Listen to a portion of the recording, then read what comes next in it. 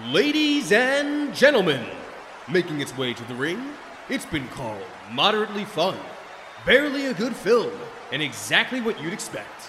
Please raise your hands and give a big Semper Hi to your champion, the Marine 2! Will we enjoy our trip or be tortured for ransom? Find out this week on Signature Movies.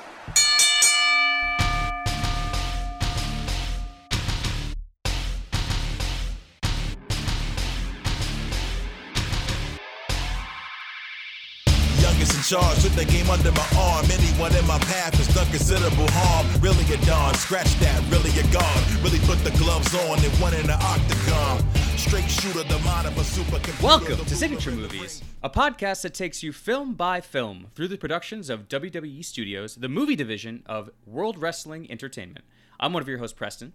And I'm Ryan. Hi, Ryan. Hi, Preston. How are you? I'm doing well. How about you? Not too bad. Not to be a downer early on in the podcast, but this week was kind of tough. Given when we're recording this, it's going to come a little after it happened. But we lost a pro wrestler this past week. We did, yeah. Jay Briscoe, and it's been a really surreal week. I think a lot of the pro wrestling community is really hurting. Because, I mean, he died suddenly and very tragically, and his two daughters were hurt in the accident as well. So a lot of reflection on that. And we'll kind of get to Jay Briscoe at the end with the match recommendation. But he really was integral to my pro wrestling kind of being reignited, my reignited interest in pro wrestling, because Ring of Honor in 2005, 2006 was a huge part of that. I'd kind of fallen out of love with pro wrestling for a while, and there's no one more synonymous with Ring of Honor than Jay Briscoe. And I know they'll be doing a tribute match for him on Dynamite coming up with his brother, Mark.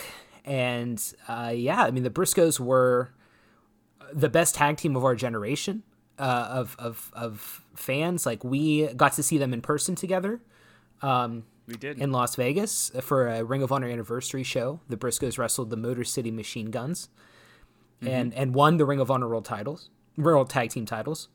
And that is completely indicative of why I love pro wrestling, because we had just become friends, and I said, "Hey, Preston, let's go to Las Vegas." Go to no nightclubs,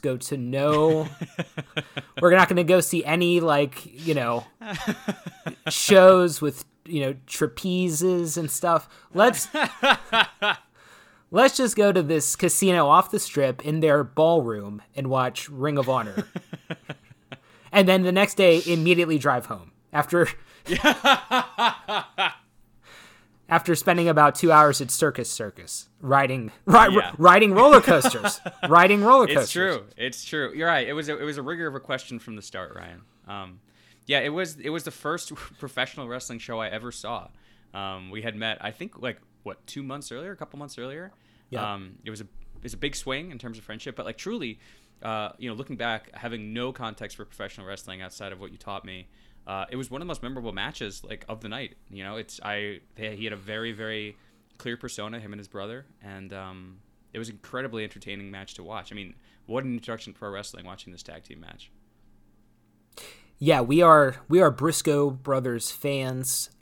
Unimaginable what happened, but Jay Briscoe, honestly, one of the most consistent pro wrestlers that I've ever watched, but also, again, much like we talked about with Don West a couple weeks ago, someone who no one's going to have a bad word to say about. And that's it. It sucks. But so, been thinking about that a lot this week. How are you?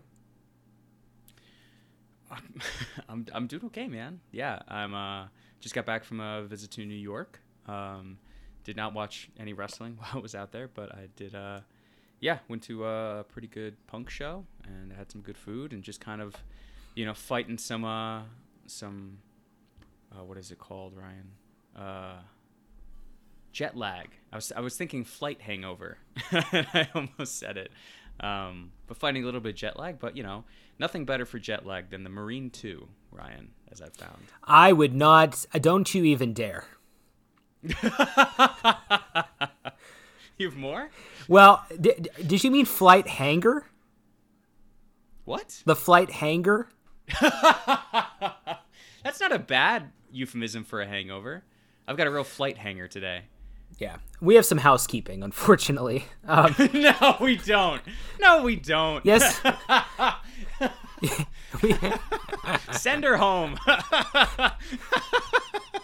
No, we have housekeeping. Preston, I'll say it once, I'll say it 1,000 times. We're a podcast of integrity. Oh, God. Okay. So a few quick things. A few quick things? Yeah. Yeah. But I don't think I've already got a fucking flight hanger over this. There's no plural of housekeeping, right? It's just... So housekeeping could entail any number of things. But the first one, let's get out of the way. We actually had a listener this is a listener complaint. Wow.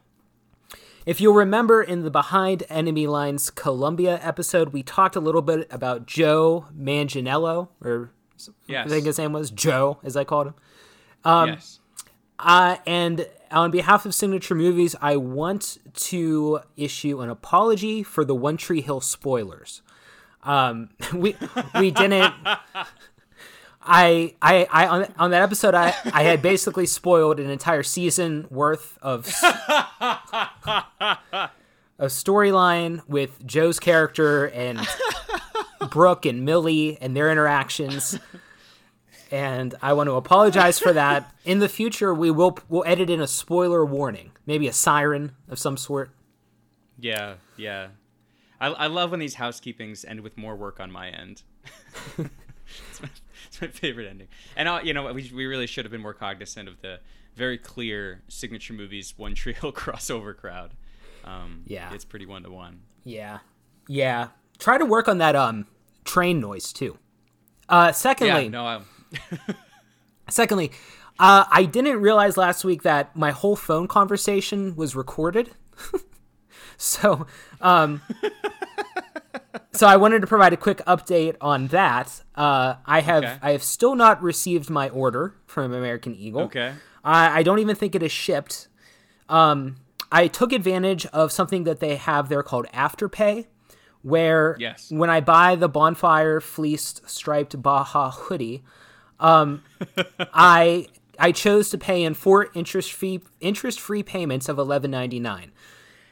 What I didn't know is that they need to verify my address to enroll in the Afterpay program, and we're kind of at a standstill with that.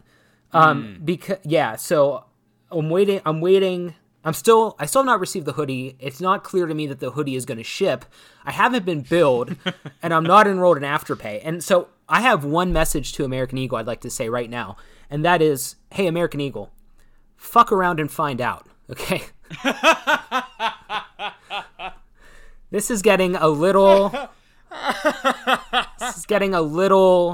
too much. A little too much. Okay. Yeah. Did you have a P.O. box you wanted to give them? What was the interim plan without an address?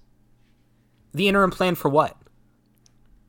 You said that the entire holdup for the scenario is that you didn't want to give them your address. No. I've given them utility bills. I'm waiting for them to verify my address to enroll. Oh, you have to verify your address. Yes.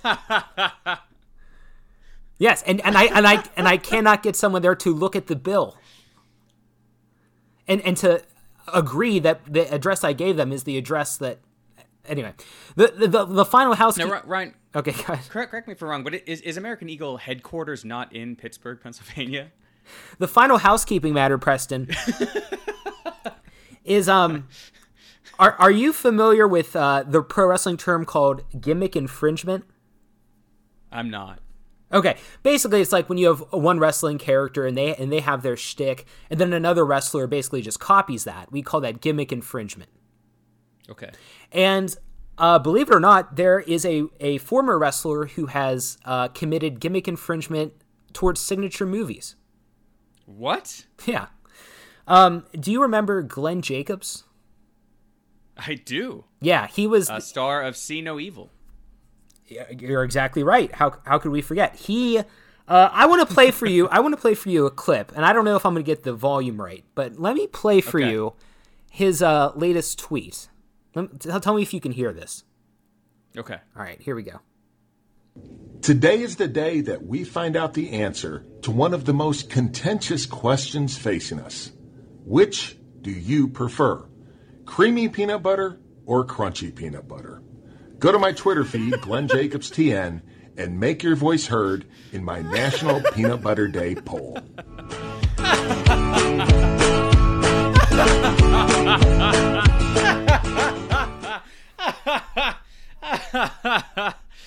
Oh my God! Wow. The audacity to ask to ask a question like that, and then make a Twitter poll. Like, okay, come on. Again, much like with AE, a little too much. I mean, I can deal with some similarities, but you know, sometimes when things are just mirror images of each other, it's a red flag. So anyway, in response to Glenn Jacobs, I just want to say we're going to have someone next week. We're going to hear from someone next week who, let's be honest, is actually relevant in the pro wrestling world today, unlike Glenn.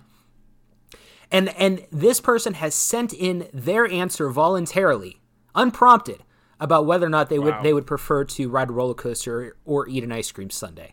And my tolerance is waning, and in more than one way. So yeah, well, Glenn fucked around. He's about to find out. It sounds like. So tune in next week for that. I mean, yeah, we weren't particularly kind to Glenn Jacobs on the See No Evil episode. So if this is a sense of retaliation, I really can't blame him. Did you look at the Twitter poll? Is it trending well? And let me be very clear. If I'm ever in Knox County, Tennessee, I'm gonna set up a little shop in the town square, and I'm gonna start teaching critical race theory to all the residents. Oh God, that's what I'm gonna do. We're going dark and deep on today's intro and signature movies. Okay, Preston, introduce the Marine 2. All right, yeah, let's take a little pivot here. Today's movie for signature movies is The Marine 2, Ryan. This sequel to The Marine, the original John Cena movie in 2006. This is 3 years later, 2009. IMDb credits this not as a film, but as a video because it never made it to theaters. And I think there's also financial quality. There's some criteria which designates a film from a video. So this is technically a 2009 video. Directed by Roel Rain. He's a Dutch filmmaker. It's not technically his first big movie, but it's right up there. He did one movie previously, which was a Steven Seagal movie. Are you familiar with Steven Seagal, Ryan? Yes. Yeah. And it's a movie called Pistol Whipped. So, you know, he's not a complete newcomer to the action genre, but this is certainly one of his earlier movies. He goes on to direct quite a few sequels. Yeah. It's not the last time we're going to see him. He's going to pop up a couple more times. Hold on. Say the name of that movie again. Pistol Whipped. What is something I'd like to do to Glenn Jacobs? Oh, God. It's kind of like Jeopardy. That's good. Yeah. Thank you. Ryan, this movie was filmed in Thailand. It stars our guy, Ted DiBiase Jr. So we just got to get right into this, Ryan. I mean, give us some backstory on Ted DiBiase Jr. Were you familiar with him before this movie? Oh, yeah. I was. He joined, he's the son of Ted DiBiase, unsurprisingly, yes. Who was a very prolific professional wrestler. I don't know a ton about Ted DiBiase, but he was known as the $1 Million Man, and he kind of had a rich guy gimmick and a great promo, very solid in the ring. So his son, Ted DiBiase Jr., Joined FCW in 2007. That's Florida Championship Wrestling, a developmental territory of WWE. He made his WWE debut a year later in May of 2008, and he joined a faction called Legacy with two other wrestlers whose fathers were pro wrestlers, Randy Orton and Cody Rhodes. They formed a Legacy faction.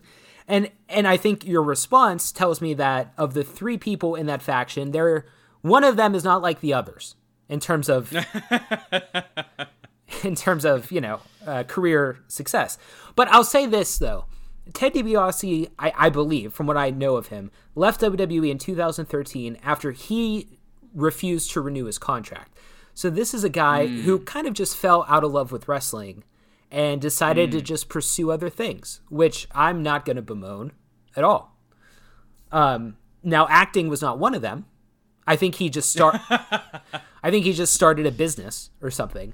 Yeah, but sure did. At the time of the Marine 2, we're talking 2009, there was a lot of hope for Ted DiBiase Jr. WWE, I think, really saw something in him. Yeah, that's what it seems. Vince McMahon especially, because this film, it's interesting that you bring up the Legacy, because this film was originally supposed to star his teammate in Legacy, Randy Orton, who had to drop out last minute because of a collarbone injury. And Orton was supposed to be in the Marine 3. Do you know anything about this drama with Orton? We can bring this up in the Marine 3 again, but are you familiar with the whole drama about Randy Orton?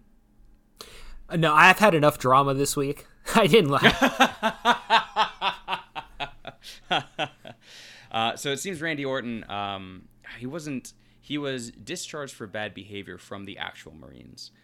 So I guess they had started filming the Marine 3, and there's this huge fan petition, with much less joy and whimsy as perhaps the fan petition was around Peanut Butter Styles, to get him kicked off of the movie.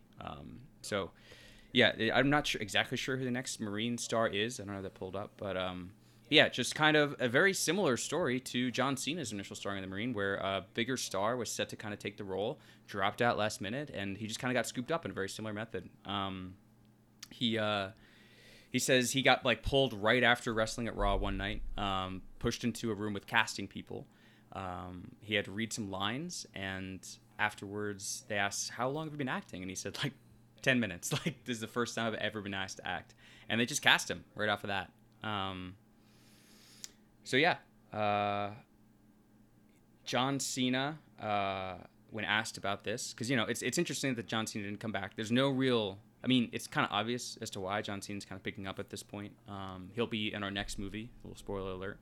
But when asked about it, he said, "I certainly didn't give Ted much advice about acting because he went through the exact same torture chamber I did, meeting with an acting coach all the time and really trying to do his best. I just really hit home about how great the opportunity was for him." And it sounds like, like you're saying, this is, he's looking for a similar path as John Cena. He's kind of the new upstart kid, looking to be WWE's next big at-home talent. Yeah, it seems like it just kind of went the wrong direction for him overall. Yeah, I think that's safe to say. I think he nailed it. Yeah. I think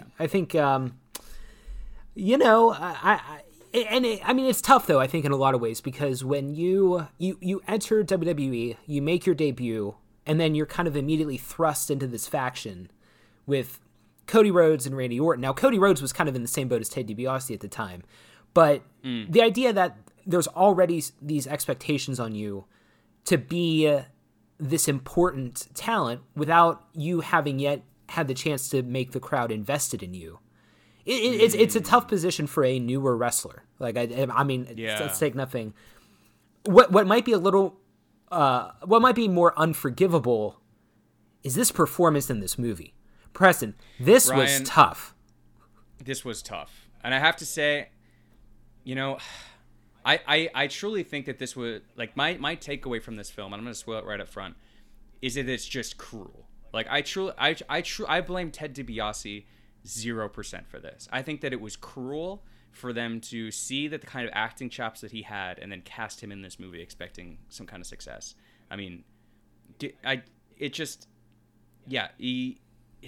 I mean, it sounds like he had a really difficult time making this movie. He had to reschedule his wedding to shoot this movie. They just beat the hell out of him on this movie. He had to do a lot of physical stunts that he was not prepared for. It was rough, Ryan. It was pretty rough. The only thing I could compare to is watching him. To me, felt like watching Tim Heidecker act, but yeah, where it's just like almost awkward it would have to be on purpose, right? And yes. I don't think it was. I mean, right off the bat, there's a great line 8 minutes into this movie where the Ted DiBiase's character, Joe Linwood, right? So yes. he has this. It's very similar to a lot of these other movies where they show the protagonist having a very traumatic incident at the start. In this case, him going after gun smugglers and then watching a child die in the process. Yes. And then he's going to come home. They're going to take a vacation, and then that's going to lead to. I mean, this is just the Marine again in a lot of ways. It is very similar to the Marine again. Yep. He's going home to his beautiful blonde wife, who is 100% supportive of him doing whatever he wants. Robin. Yeah. Robin.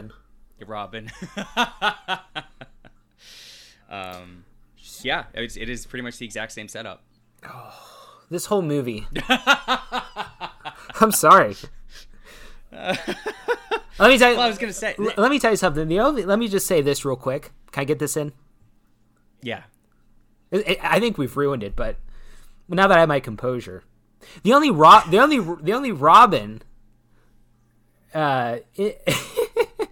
Oh God.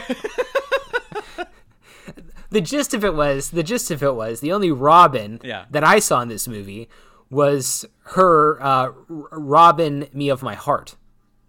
It's not great. Yeah. I'm glad you went there and didn't make a play off of Linwood. You know, the only Linwood there was in the Rosansky household was we don't have to go there. But yeah, I mean, I was hopeful. I was glad for you because as opposed to the Marine, we get a lot of Robin in this movie. You know, like our big criticism of the Marine was like they kind of introduce John Cena's wife, and then she's gone. She makes like very few appearances in the movie. They really set the basis for this relationship before, as one is in one of these movies as a female protagonist, she is captured. I didn't understand what you were saying because I thought Linwood was a type of guitar. Is it not? I don't know. But I don't know. Look, 8 minutes in, Preston, into this movie, Joe is talking to Robin. He's Skyping with Robin because he's coming home. Yeah. And he's telling her, yes, like, hey, I'm coming home.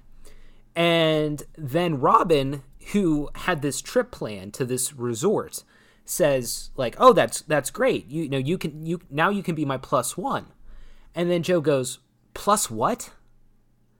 And it's just like plus one. Like it's a very normal thing, right? Imagine teaching this poor kid math in 8th grade just every fucking day. Plus what? Plus 3, Ted. Plus 3. Like, that's a very common expression, right? Like, yeah.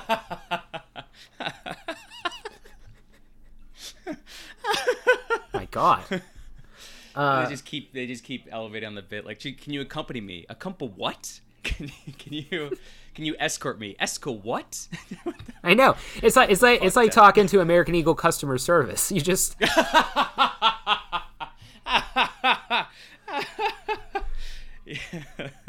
and then they go to the resort.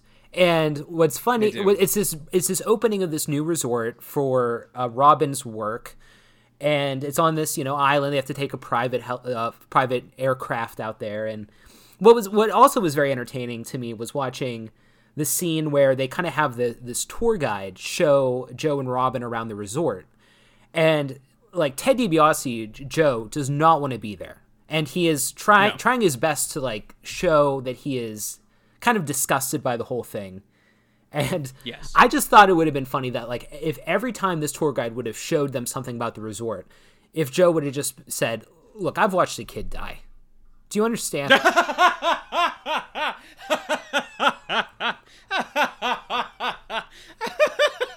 Like I understand. I understand it's an infinity pool, but I've seen death. I've seen death, and I can't do this.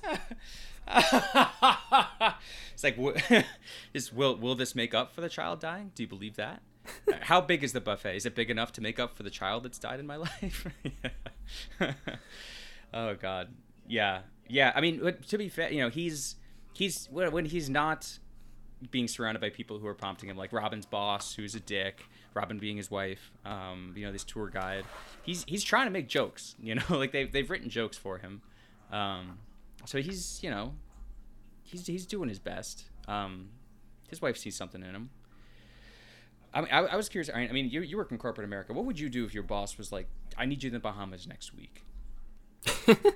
That seems like a pretty wild thing to just have happen. But see, did they spring the trip on Robin, or did she always know about it? I believe they did. Maybe I'm wrong. Well, presumably they paid for her to go there, right? Right. Yeah, your boss, comes in, says, "I'm paying you and Ingar to go to the Bahamas to give a presentation on legal research." I would do it because, I mean, if everything was paid for, at that point the only thing I really need to do is shave my back. If we're going on the beach. Hey, you haven't seen a child die. You can appreciate it. Hey, let's you don't know that, by the way. Like, let's be honest, you're speculating. Yeah, that's fair. You're right. I mean, I've seen a lot. I think though, and we've both seen 6 WWE movies at this point. We've been through a lot. I mean, anyone on this journey with us has seen a lot, and but for me, in my notes, it really 16 minutes into the movie, I started thinking, and because I wrote it, Ted DiBiase's lack of charisma is starting to wear on me. And I wrote that, and I was just like, this is going to be a long movie. It just, no way around it.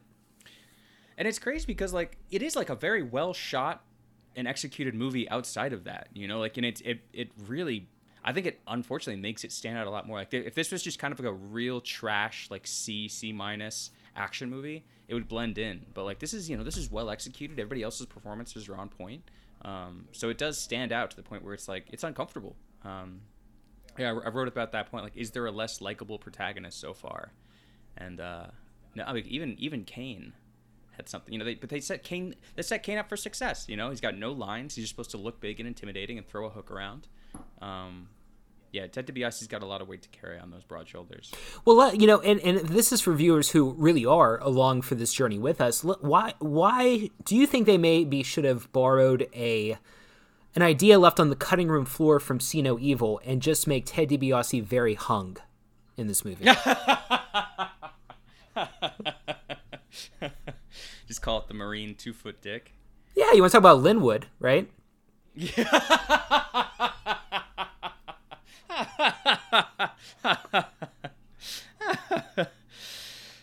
Well, I mean, talk about a character with charisma, Ryan. We get introduced to Michael Rooker, famed character after Michael Rooker playing the scuba instructor, who I thought was great. They throw in a line, which I have to imagine was, like, written in after the first couple of scenes were shot, which just, like, Michael Rooker is like, yeah, he's kind of a quiet, awkward guy, isn't he? Talking to his wife, like, just immediately commenting on the kind of the discomfort that we've all been feeling, which I kind of liked. Grateful for that. Wait, we're talking about Church? We're talking about Church. By far the best part of this movie. It's not even close. Yeah. Easily. Big fan of Church. Yeah. Big fan of Church. Which I am, by the way. But, because we record these Sunday afternoon, right? Yes, of course. Yeah. Just saying. Yeah, my big joke was, they tried to go to church on a Sunday and were surprised when he was closed. Every time we wrap up a recording, I go, hallelujah. Yeah. That's a religious expression, as you know. I do know. Yeah. But thank you for the clarity. So yeah, they meet Michael Rooker. He's a scuba instructor. He takes them to a private beach, leaves them with no shoes or no water, and it's just like, he tells them about a secret path to get back to the hotel. So they're having a good time, like they're on vacation. They found this guy. They're off reigniting their passion. Ted's moving away from all the trauma he's experienced, and and then we get a hard pivot, Ryan, as these movies tend to be. Ryan, come on. That was the end of the the Glenn Jacobs video. I'm sorry. I check it. I check email. Okay, sometimes I have emails. Pretend you're in church, Ryan. Look, I work for corporate America. All right, I mean, I'm never off the clock. I don't know if they're sending you to the fucking Bahamas. I'm never off the clock. Why do they have media volume and then ringtone volume? I don't get it. And why can I never exit out of my Twitter videos completely?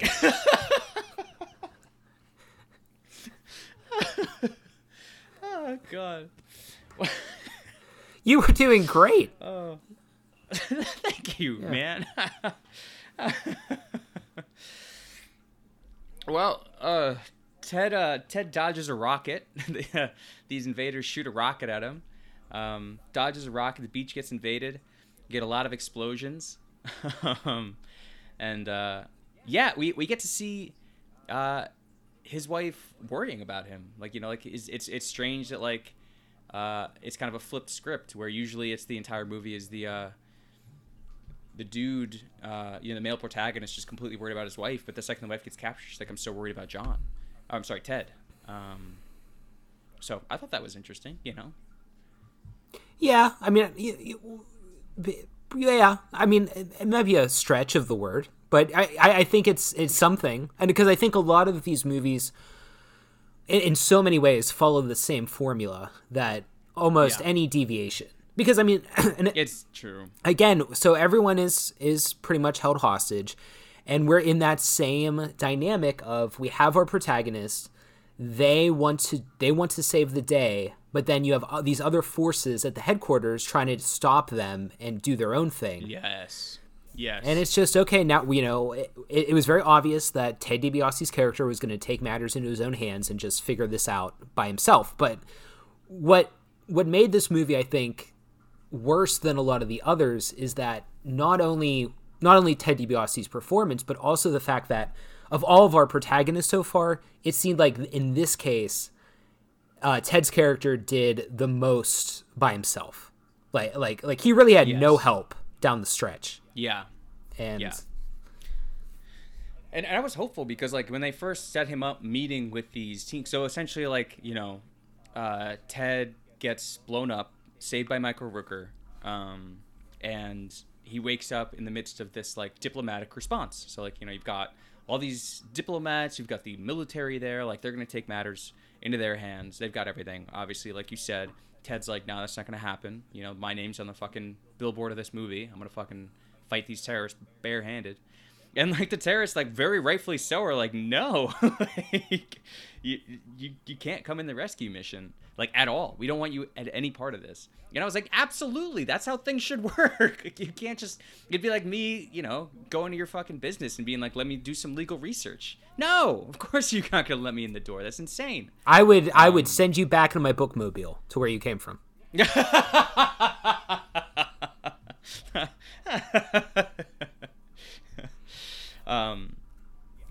But no, of course he 5 minutes later they've given him a sniper. He's killing people. Now he's leading the mission. He I put Ted's got strong kid brother vibes in this movie. He's very much as much as he's the protagonist, on a lot of, he's never you put John Cena or especially The Rock. The Rock is a great example. It's you put The Rock in a room and there's no denying that he's the most strong presence in the room. You put Ted in one of these rooms, it's kind of like he's he's lucky to be there, like even as the protagonist. Maybe that's just his presence or the way his character written. I don't really know. But again, you're 100% right. I'm kind of like squeezing out the small differences in these movies at this point. Like I just want some novelty in my viewing experience. Yeah. Yeah. Well, and I think this movie also had the disadvantage of just being a sequel. So the parallels were going to just jump off the page. I mean, it's hard not to just think of this as extremely similar to The Marine. And I don't know. We liked The Marine, though, from what I remember. I mean, we generally liked it. It was good for what it was. And you know what? I kind of wonder... and tell me if you think this is crazy, but like the best of both worlds might have been John Cena in this plot. Yes. I think John Cena would have excelled here. 100%. Given how much of the focus is on Ted in this movie. Ted DiBiase. Yes. So. Yes, absolutely. Absolutely. What do you think Randy Orton... How do you think Randy Orton would do, knowing Randy Orton? I find Randy Orton kind of charming, actually, as a personality. I think he would have done well. But yeah, you do have that, I guess, that real life dynamic of him being discharged from the Marines.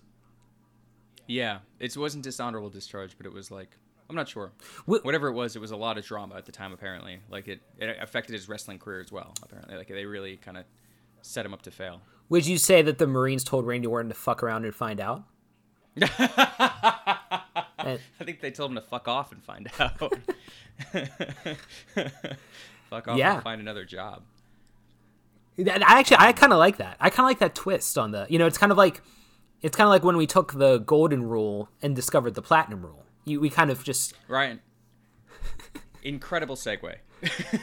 Because, so we get, the villain of this movie No. I want you to recite the platinum rule. I wrote it down, so I think I can. Okay, because we've got this is your third try.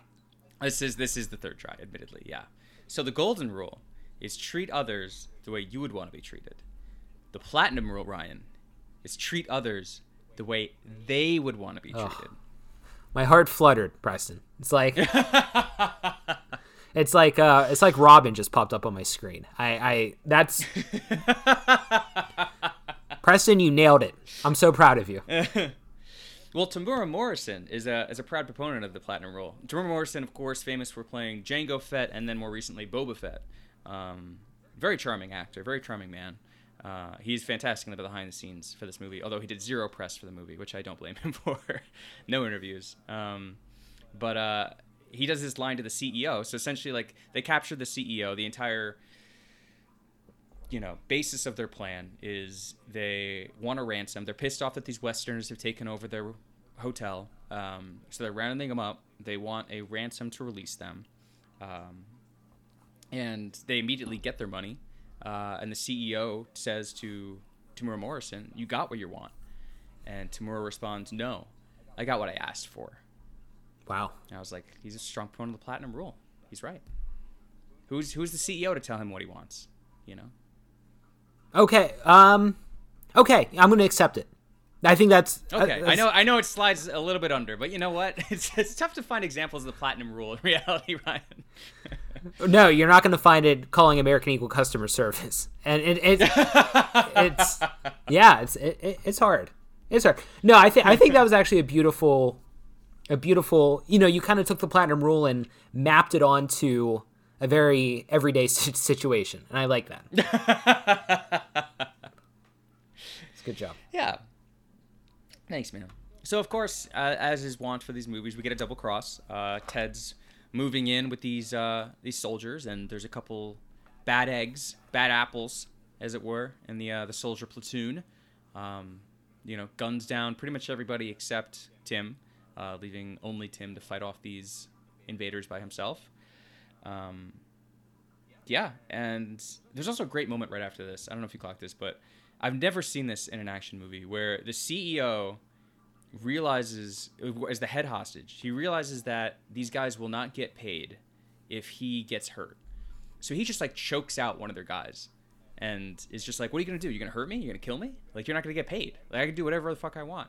I've never once seen that. Of course. Why wouldn't you do that? Yeah, you have like so much more power in this situation than you would think, right? Yeah. So you're getting back into the ring at like 1. You love this movie. I'm impressed by some of the choices, man. Again, like you said, you put John Cena in this movie. I think it would have been just a perfect sequel. But yeah, right after that, I wrote, "I hate Ted's face, his dumb wet face." So there's some conflict in there for me. Yeah, I think the social experiment of this podcast is like, right, like you just uttered the sentence, "You put John Cena in this movie, it would have been the perfect sequel." No one should ever say that sentence, right? Out loud. That should never be a sentence that someone says. I think that too. And I think we're both in deep here, right? It's on par with the sentence, "Kane Jacobs, I prefer chunky peanut butter." Just wait, did you call? We shouldn't live in a world where these are reasonable. Did you call him Kane Jacobs? I did call him Kane Jacobs. His name is Glenn Jacobs. No, it should be Kane Jacobs. Yeah, no. You know what I call him? What's that? Bitch.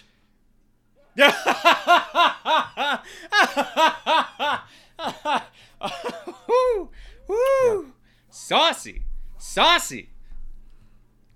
Ryan, we do. That was a big wind up and that was like you at the plate at Little League. Just fucking dropping the bat.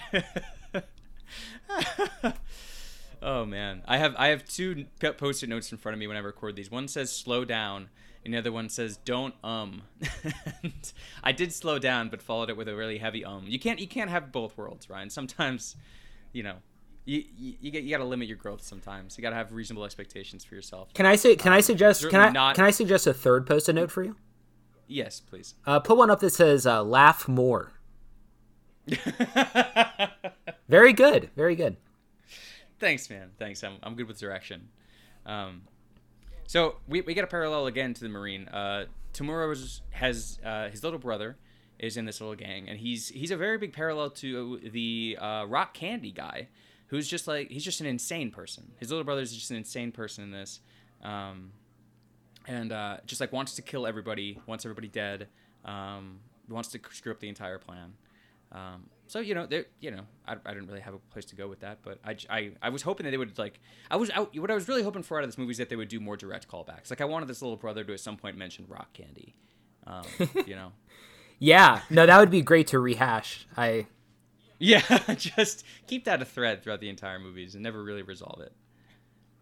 Now, Preston, I picked up a little bit ago, from 30 seconds ago, you said that you're good with direction. Is that correct? Yes.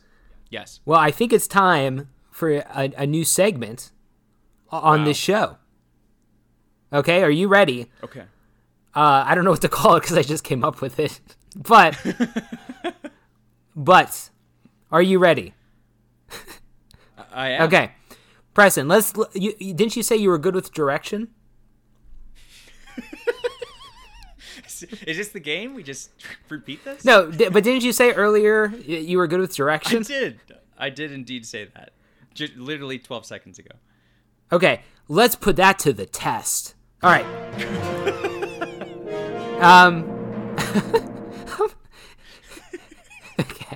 Okay. One second. Okay. Keep laughing. Okay. Preston, let's put that to the test. Now, I'm going to give you 2 cities, and I want you to tell me where they are directionally to each other. Okay? Okay. Okay. Oh boy. Oh no. No, you said you were good with direction. Yeah. Okay. City 1. Are you ready? Yes. You said you were good with direction, right? It's been said that I'm good with direction. Let's see. Okay. Preston. City 1. Yes. New Orleans, Louisiana. Yes, got it. City 2, Sorrento, Louisiana. So, my question to you is Sorrento, Louisiana, south, west, north, or east of New Orleans? I mean, I don't think you can get more south than New Orleans. So I think it has to be north of New Orleans. Is that your final answer? That is my final answer. No, Preston. Sorrento is west of New Orleans. Wow. So, tune in next week when once again we put to the test whether Preston is in fact good with directions. If I had gotten that right, was there a chance for me to win a Kia Sorrento? There was like 20 seconds where I was just scrambling on Google Maps to find, because I just picked New Orleans and then there's no other city around it, so you're just okay. I thought you were rehashing an old argument. Talk about housekeeping. I thought you were rehashing an old argument about the distance between Los Angeles and San Francisco, which we constantly debate. Because when we went to go see Bola in Los Angeles, I said, well, we'll just pop up to San Francisco for a day, or for maybe for lunch or something. And you said we can't do that. And I said, well, why not? It's in California. And you said it's 4.5 hours away. Yeah. No. I don't know. Yeah, I don't know if you know this. A lot of you talk about Glenn Jacobs. School choice is a big deal to some people. And yes. There's all these news stories of parents in San Francisco, school busing their kids to school in L.A. So it's just a hop, skip, and a jump, really. If you think about it. Well, President, I unfortunately, and I take responsibility, we've kind of veered off the path. But you're right. You're right. It's like we ended up in Sorrento, Louisiana. Which is, well, we just head due east to New Orleans. We know that now. But yeah, you're right. And you bring up something very important about 80 minutes ago, that there's always a twist in these movies. They always pigeonhole a twist. Someone turns on someone else. Someone is not as they seem. We got it here. And really, I think it'd be fair to say that Church kind of saves the day at the end of this, and it's true. Helps Joe kill Damo, and we kind of get that happy ending. Anything stand out to you at the finishing stretch here? No, I mean, I was happy to see. They were kind of setting us up the whole movie of Ted going over to Michael Rooker and being like, hey, we're both Marines. You got to help me do this. And Michael Rooker's like, nah, man, I'm out of the game. I can't do this anymore, man. And, finally we get the big payoff moment where Rooker digs deep, finds his patriotic side, and goes and helps out Ted. And like you said, it's some pretty good fight scenes near the end. There was a whole special features on that one Muay Thai fight, which I thought, the director seemed, again, like the director had like very choice moments that he was very proud of. I think similar to me in this movie of just like, there's some things that I'm pretty happy about. And that Muay Thai fight was one of them, particularly because they filmed it in Thailand, and like they picked Muay Thai as a fighting style because they wanted to honor Thailand, which I thought was cool.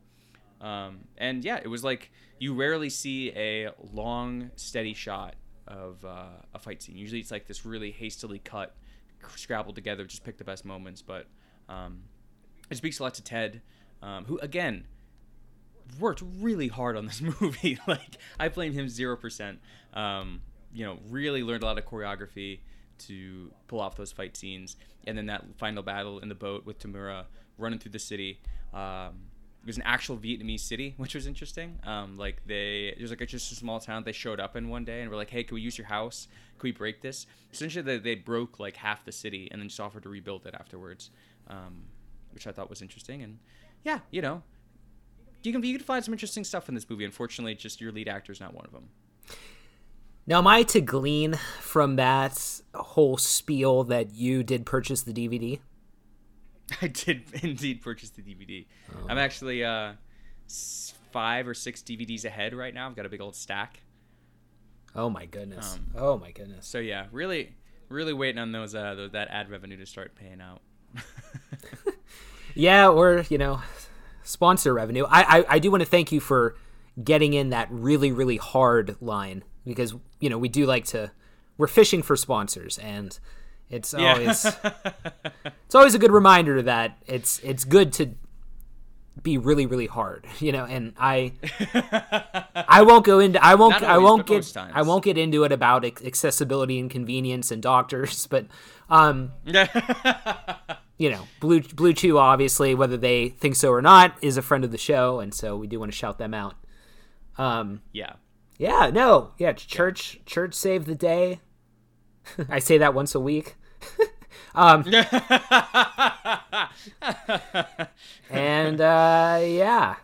everything's good on this front. Now, I'm curious moving forward, though, because I don't even think we're halfway through the Marine series, as it were. We're not. There are 6 Marine movies, Ryan. We're officially a third of the way through the Marines. I mean, do you think every one of them is going to be protagonist leaves the Marines, comes home to his wife, and they go on a vacation that's just doomed to fail? Is that what we're sensing here? As much as I feel like I have to say yes, because that is what in my heart I believe is going to happen, I would love one where there's just in the Marines. Although we kind of got that already with Behind Enemy Lines.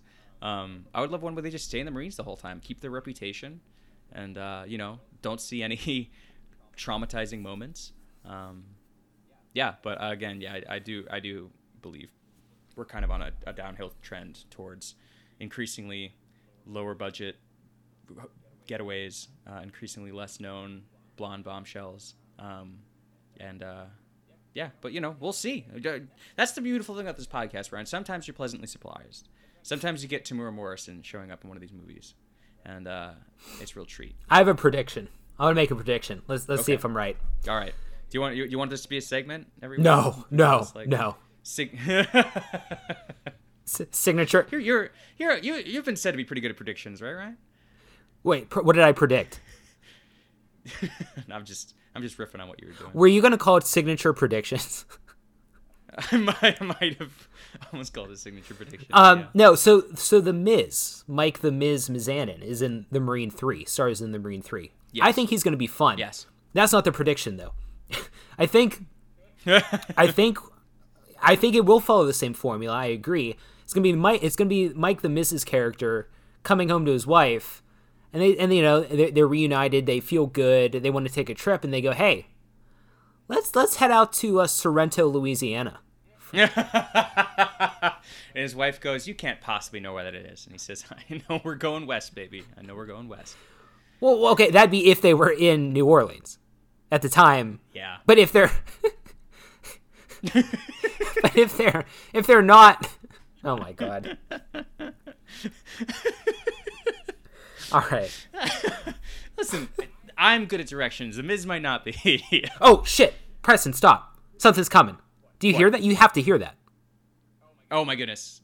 Oh no! Wait, we have to review the movie first. It's false alarm. It's your description of the review system, Ryan. It's coming out of nowhere. Oh, I can't believe I fucked that up. Well, can I go ahead? This is something I didn't get to when I was talking about Ted DiBiase at the opening, and I just want to get to it before we get to our reviews. When I was doing research for this movie, Ted DiBiase has an Instagram page, which I was kind of milking for content, because there's really, again, like, not too much on this movie outside of the special features. And it was also just comforting to see. I kind of just wanted to see if he's doing well for himself after this. And while he doesn't act again, like you said, he started his own business. And when he started his business, he did a thing where, I guess, it seems Becca Wellian. Uh-huh. Fuck. We're Wellian. It's a We're Orwellian, if you will. So he teased on his Instagram one word every day. It was just like a blank word, like something's coming. And it'd be like patriotic. It's strong. It's incredible. And this whole thing, and of course, like this is right around when Cody Rhodes is coming back to WWE. So everybody's like, holy shit, Ted DiBiase is getting back into wrestling. Oh my God, Ted DiBiase. And everybody's like, it's, and you know, he does this for 16 days. So like day 10 to 12, like there's not even a question anymore. She's like, how is he going to do this? What is he coming back on a pay-per-view? Is he coming back on Raw? Like what is happening? And day 16, he drops his first product, and he says, you know, so we're calling it $1 Million Coffee. It's coffee with my dad's face on it. Yeah. And he says, I know everybody was excited for an in-ring thing, but I think you taste this coffee, it's going to be pretty darn good. So, yeah, it doesn't sound like he's coming back to the ring anytime soon, but, you know, $1 Million Coffee. Check it out, everybody. Support Ted DiBiase in the way that the director did not in this movie. And let's be honest, a tactic of Signature Movies is milking other people's Instagrams for content. I mean, that's, you know, we're not shy about doing that. Yeah, Glenn Jakes will be doing that in about a month. Yeah, so the Signature rating system. Do you want to, I guess we should go over it? You please do, Ryan, please. Okay, well, let's be honest. Here at Signature Movies, we do things a little different. Around here, we like to pretend that the movie we watched was an offensive maneuver and that Preston and I are pro wrestlers. And this movie knocked us out of the ring. The question, though, is how quickly were we able to answer the 10 count, get back into the ring, and not get counted out? So if you're familiar with pro wrestling, you'll know that if we were able to get back into the ring at a 2 count, for instance, that means that the offensive maneuver didn't really take its toll on us.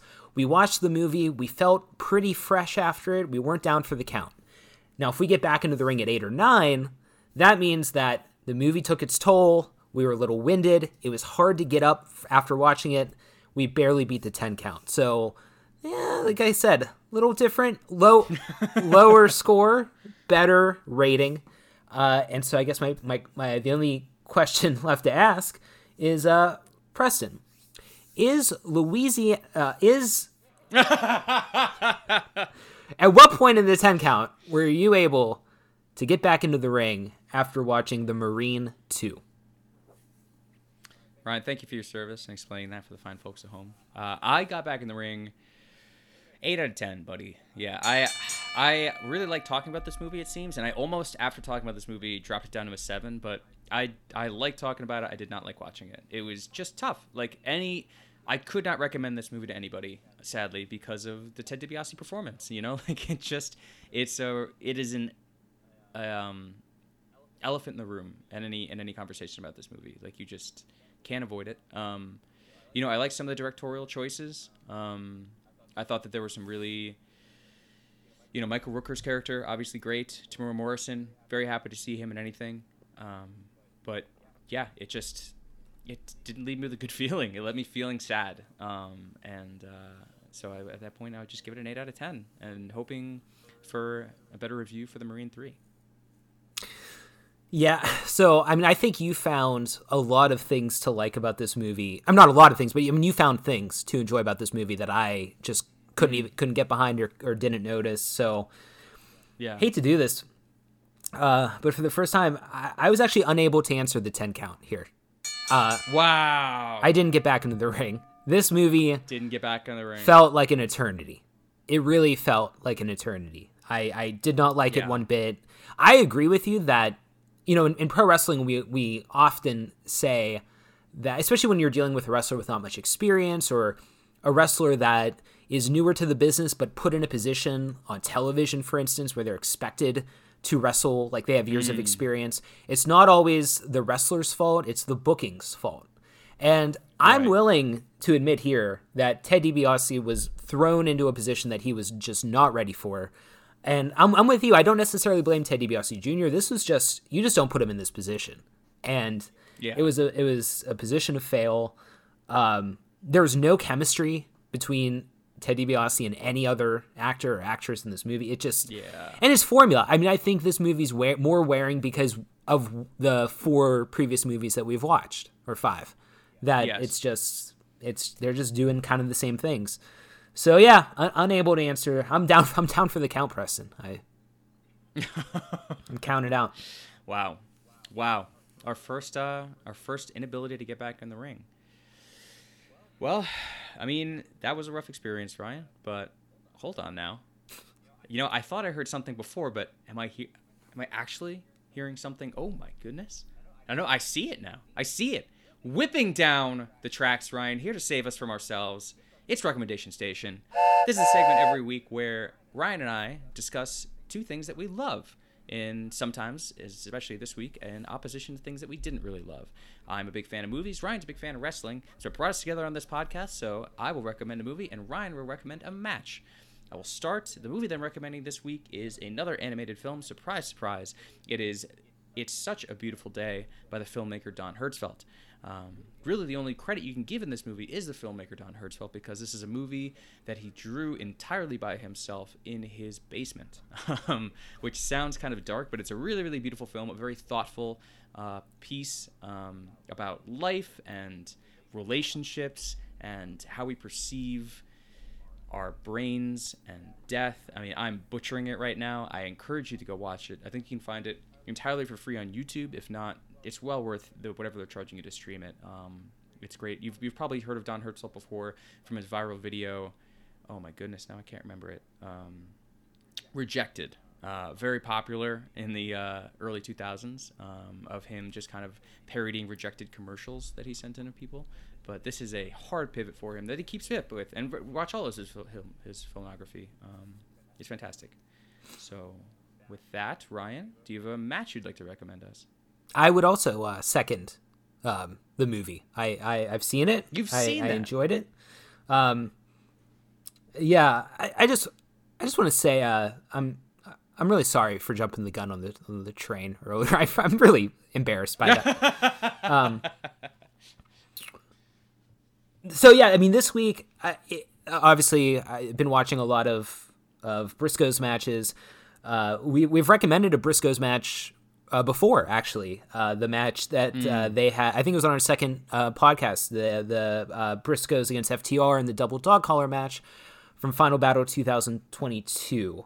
The recommendation this week would really be probably my favorite Briscoes match ever, just because of kind of the personal meaning it has to me, which would be Jay and Mark Briscoe versus Kevin Steen and El Generico in a ladder war for the Ring of Honor World Tag Team titles from the pay-per-view Man Up 2007.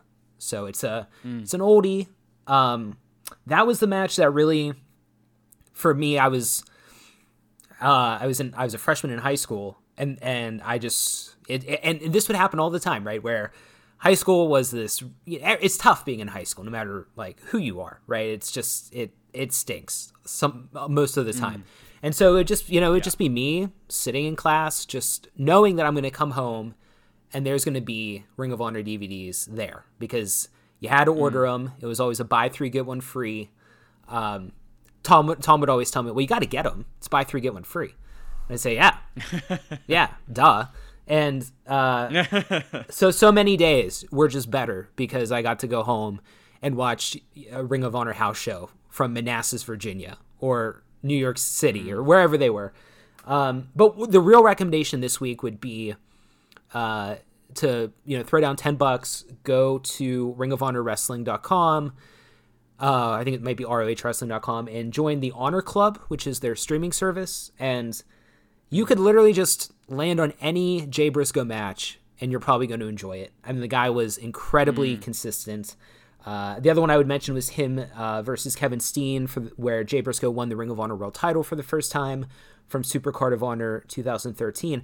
Or if you want to just go on YouTube, during the pandemic, Ring of Honor actually handled the pandemic extremely well.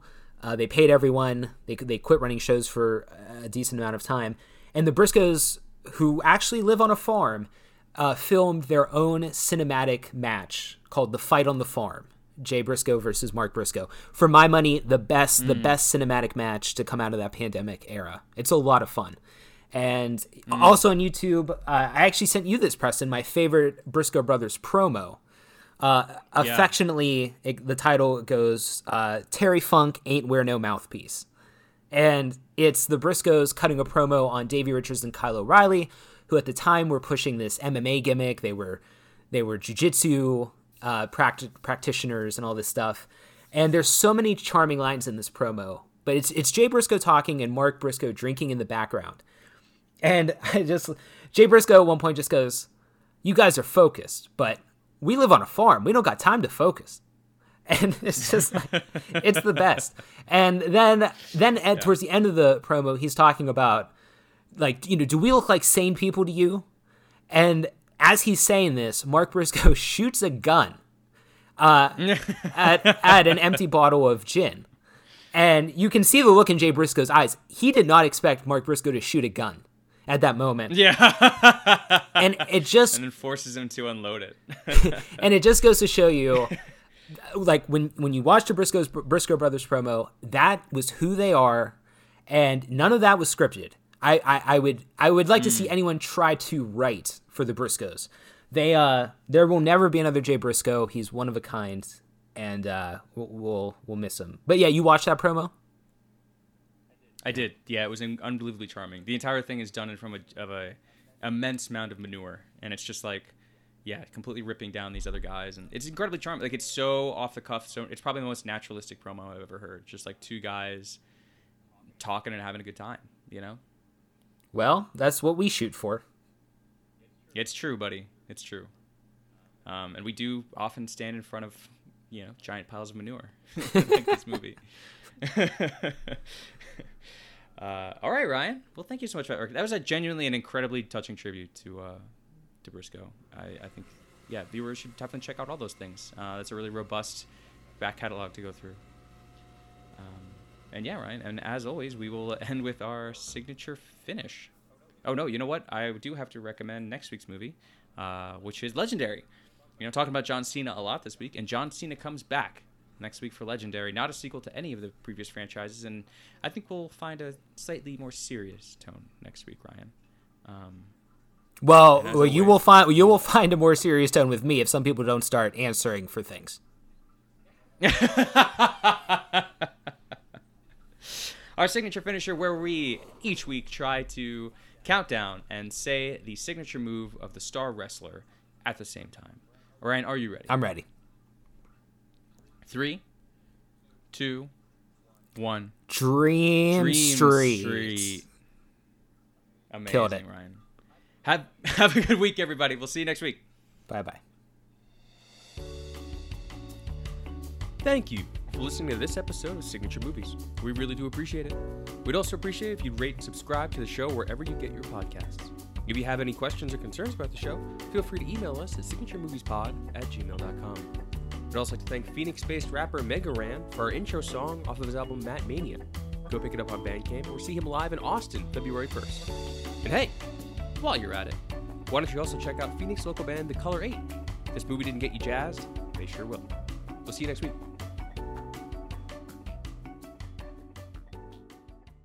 I'm going to actually do the phononics. D, B, Aw. C. Learn to read with Hooked on Phonics, the musical reading program. Hooked on Phonics works for me. Call 1-800-ABCDEF.